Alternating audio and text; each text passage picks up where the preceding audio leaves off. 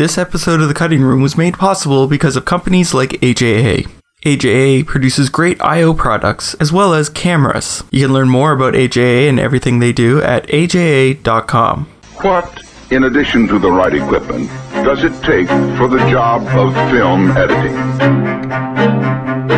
Welcome to The Cutting Room, the official podcast of AOTG.com, and I'm your host, Gordon Burkell. This episode, I interview Derek McCants, who's been editing for over 30 years in LA, Toronto, and New York. He's worked in documentaries, reality shows, as well as docudramas, and has worked on such projects as Beyond Scared Straight, The Real Housewives of Orange County, D.E.A, and Big Brother. Today we're going to discuss working in the reality realm, as well as documentaries. Of course, if you want to add to the show, you can always email us at info@aotg.com or get us on Twitter at AOTG Network. But in the meantime, here's my interview with Derek McCants. So I guess, can you start by telling me, how did you get into film editing? Just to be specific, I don't really edit film. I edit for television, and that started in videotape and now is file-based. I came out of college hoping to be a writer. I majored in creative writing, and there wasn't much money in that. So I returned to New York from college. A friend of mine was working in video art with very early versions of video recorders and cameras. He asked me to assist him in writing some grants, which I did, and actually successfully obtained a D.E.A grant, which funded what we call the live injection point that created video art. In the early days of video art, we had a studio in Lower Manhattan on Franklin Street at the Franklin Street Arts Center. And then being around the equipment, and of course always having been interested in art, but being around the equipment, I learned more and more about it, wrote myself a grant, and was able to study with the Academy of Television Arts and Sciences as what they called a professional intern, which provided me with a stipend, which was enough to live on while I studied for, I believe it was 8 or 9 months. So what art did you, video art, did you do? What were you involved? Because you're the second editor I've met who's done video art, which is interesting to me. So I guess, what was your involvement in that? Who influenced you in video art? At the Franklin Street Arts Center, we worked with Willoughby Sharp, an early pioneer in video art and performance art, and Keith Saunier. We did a coast-to-coast interactive piece, which was the first public use of a satellite. And I forget the name of that piece, but it was in the old Battery Park City, which is now high-end condos, but at that time was basically a beach. The name of our company, or our arts group, the Franklin Street Arts Center, was because we had a building on Franklin Street, and in the basement was our studio, and we were able to tap directly into the cable system. And that tap was called a live injection point. So how did you get from the art world into editing? The tech crew from Franklin Street Arts Center and the live injection point found paying jobs at a place called Video Fashion. Video Fashion taped fashion shows around the world and was the first publisher of what they called a video magazine, which was, at that time, a magazine distributed on 3/4-inch cassette. So there was a little more professional equipment there, and I learned to use that. Again, it was 3/4-inch. And because our programming had to be converted into international standards for world distribution, I got very familiar, or they got familiar with me, at a place called Devlin Productions. They had a process through which they could convert from one international standard to another. They called it the D-scan. And eventually they hired me as an editor. So what was your first job as an editor? I worked in what we call the edit booth. It was a very small room, hardly room for the client and myself. And we did test commercials, low-budget music videos, that sort of thing. And so, getting into documentary, because you've cut a lot of documentary and reality television, and one of the things that's difficult, I guess you could say, from a documentary standpoint, is you're given large amounts of footage that you have to sort of wade through and tackle. So when you're starting a project and you're given 100 hours or 200 hours or however many hundreds of hours now with video, what's your process for starting? And how do you chop through that footage to find the story? Usually I'm given some sort of rough version of what the producer or director hopes the story is. They've been involved in the production, and in probably pre-production, and so they have an idea of where they want it to go when shooting. However, when you look at the footage can often tell a different story. So for me, I try to look at as much of the footage as I can. Sometimes I'm given what's called a string out or a long rough cut. I'll look at that, certainly. But I think that always brings me back to thinking of what else might be there. So I do try to go back to the raw footage. Schedules don't often allow you to look at all of the footage, but I do try to. And from that point, it's a collaboration. I try to, of course, present my own version of what I think the story is. I think that's why they hire me, because hopefully I bring something to the project. But I like to work as a team. I accept input. Sometimes we discuss. I'd never consider it an argument. Hopefully my partner in the collaboration is willing to accept my input. So just whenever I cut, the one thing I love to do is sort of toss everything on the timeline and slowly start wading through it. And that's sort of how I find the story when it's something like a documentary where there's no structure. So is that something similar where you're putting everything on the timeline and chopping it down, or is it sit with the director and structure it from the start? Most often I'm left alone to work. Whether I make a long version of the cut that I think includes all the possibilities, or a shorter version, is dependent on the schedule.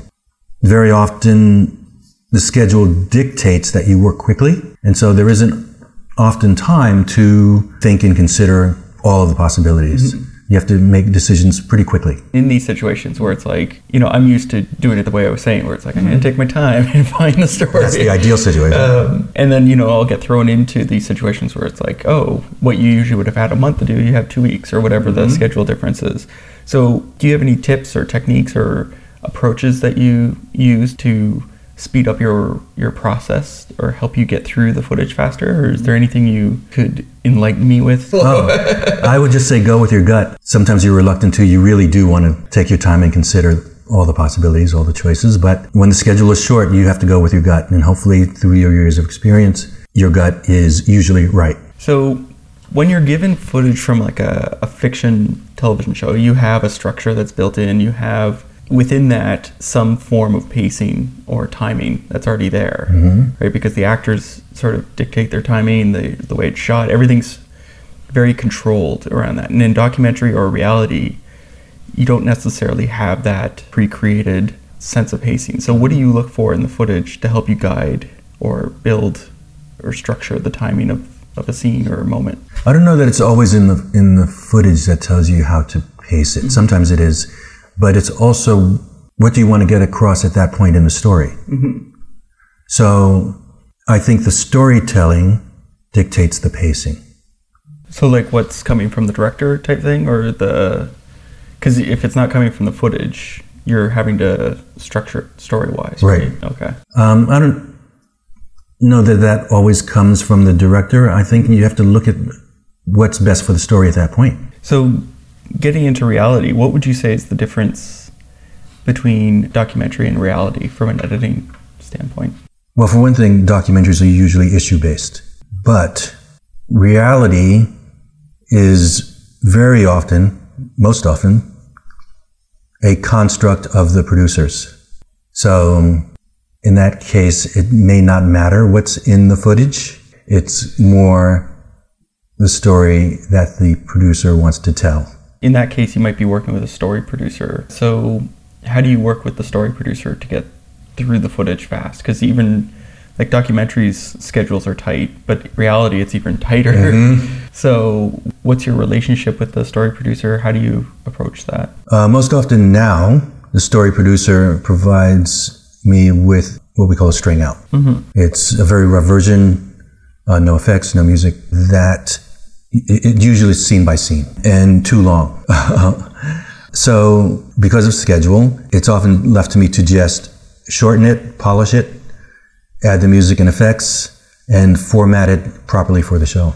In reality, it's a lot comes from the characters, from the set. So what do you look for in the footage for those characters? Or what do you like I think of the Sarah Palin story, or that juxtaposed to something like Scared Straight is crazy. Like you're looking for drastically different elements. So what do you look for in your footage? Well, again, sometimes it's a construct of the producer and not really what that person is like. Very often in reality shows, people are characterized to fit into a simple version of storytelling. And so you want to keep each cast member in the character that we may have created. In its worst version, we use Frankenbites. I don't like to do that. Many editors don't. In which you create phrases or sentences that fit the character that has been created. And very often it's in the reaction shots of that character or other people in the scene. It's interesting because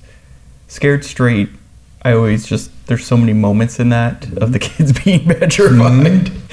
I guess to start off with in regards to Scared Straight, what was the footage like from the prisons coming in? Because I feel like part of me wants to think that, yeah, a lot of this is manipulated, but it also feels like it's real. Like, I want to feel it's manipulated because it's like you're scaring these kids. Well, what was different about that footage is that it was the loudest footage I've probably ever worked with. Oh, really? But Scared Straight was one of the better shows, may have been the best that I've worked on, in that there was no manipulation of the footage. That was really what went on. Mm-hmm. So in that, because it's a weird situation where you have kids who are being scared. So did you feel like you had to pull back at all or anything? Were these like massive guys with tattoos on their arms? No, and I try not to ever pull back. One of the things I noticed too is when I was looking through your resume you gave me, you also worked a lot on first seasons and first episodes, and especially with like docudramas and what have you, it's really important, especially from the first show, but also the first season, to find the structure and find the overall feel for the show. So I'm wondering how you work with the producers to get that feel or that approach to a show. First of all, I really enjoy working on first season and putting an imprint on a show that hopefully goes to a second and more seasons. But finding what the show is in that first episode of a series is, again, a collaboration. It's you, the producer at the production company, and the network. What I think happens is the production company has sold the network a show or the idea of a show, and then they go out and shoot it, and sometimes the network thinks that what they see in a rough cut is not exactly what they expected to see. And so you get a lot of feedback from the network when you cut a first episode. It's also about molding it, because you're setting the pattern or the structure for the entire series. I could see them being nervous or wanting to try something or experimenting. So I feel like there's a lot of back and forth between all the parties to find the best solution. There is. I think also it's really the second episode that sets the template, because in the first episode you are introducing the premise and the cast. So it's not really representative of the following episodes. So what is it about, because you said you really enjoyed first seasons. So what is it about the first seasons that you enjoy? I think it's a little more creative in that you are setting the tone, the look, the way the stories are told. And when I say that it's really the second episode, I think there is a lot of storytelling in the first episode, of course. I was watching a series on Netflix that they just did, and the first episode was really weird to me. And it wasn't until I saw the second episode that I realized, oh, it's because they're introducing us to all the characters. So they spent 45 minutes doing that. Giving us background, and then the second episode is really impactful because this person has an issue or this, and it. So it's one of those odd things, because my big worry if I was editing the first show would be, can we keep their attention and get them into the next episode? So do you lay little, or how do you approach, I guess, inserting little bits that will... Well, there is, first of all, the super tease, which is that long tease at the beginning of the show that tells you what's to come for the season. At the end of the show, there's also a tease about the next episode. But as you introduce each character, hopefully you are also presenting what the stakes are for that character. Now, because you mentioned earlier that you wanted to be a writer or a storyteller. So how do you think your knowledge of writing and storytelling, how has that affected you in editing? And how has editing changed your perspective of writing? Well, I don't write very much now. I have contributed to some books on editing, but I don't write the poetry and prose that I used to write. I think, though, that my interest in writing drew me to editing rather than another production skill, for example, like camera work, is because, as is often said, editing is the last rewrite. I have about 2 more questions. One of them is, you've worked in Canada and the US.